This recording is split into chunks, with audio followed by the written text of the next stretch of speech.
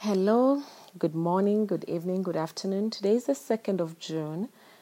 The trending hashtag on Twitter and most social media platforms is on Blackout Tuesday. And I think in the backdrop of Corona, the other emerging issues that were always there in society that we never get to see are now coming to the limelight. I'm talking about racism and I'm talking about police brutality.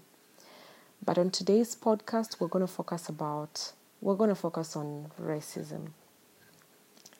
It is actually a sad moment to be living in these times.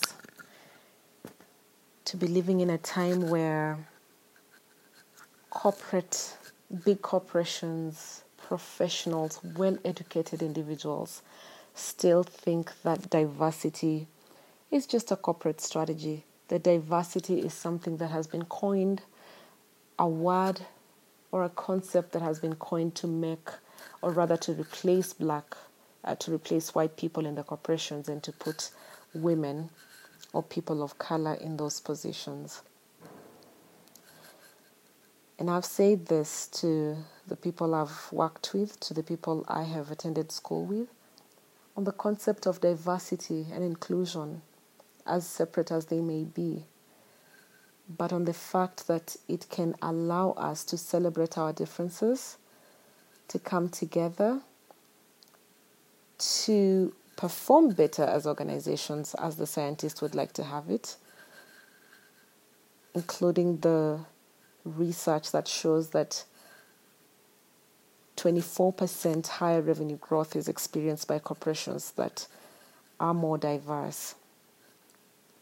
So the most common response we get that is against diversity, that is against diversity and inclusion as a concept, is usually the place of meritocracy. And while that is a valid concept, meritocracy does not mean exclusion.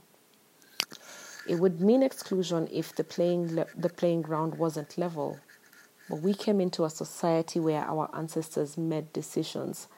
If you were white, your ancestors made weird decisions that were very exclusive and had a superior mentality against the blacks. If you were born in a black community, especially in the Western world, it meant that you were there without your own personal choosing. So then you found yourself in that position. And then follows the injustices that came about. Access to opportunities, education, just the financial ability for you to live a good life and a decent living. And so in the modern world now, where we are, when you talk of meritocracy without social inclusion, are you really being fair with yourself? Despite the fact that so many people of color have worked and tried to succeed, many others are still left behind, not due to their own wish and volition. Therefore, it is not about the optics and the visuals that we diversity advocates advocate for that.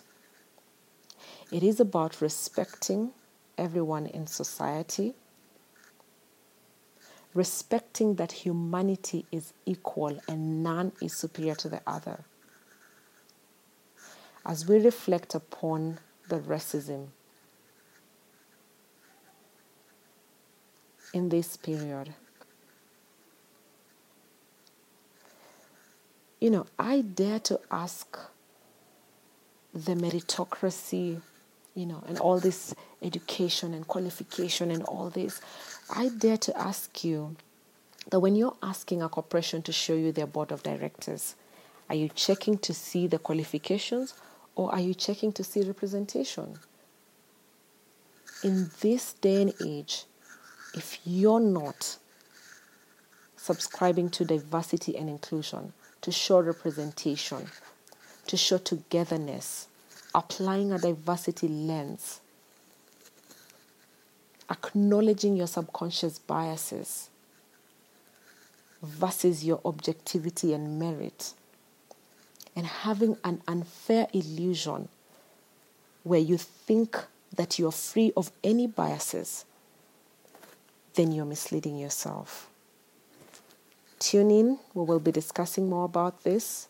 Today is a Blackout Tuesday, so just to highlight that and to provoke your thought process so that you may think wide and let go of your unconscious biases. Talk soon. Talk next week. Bye.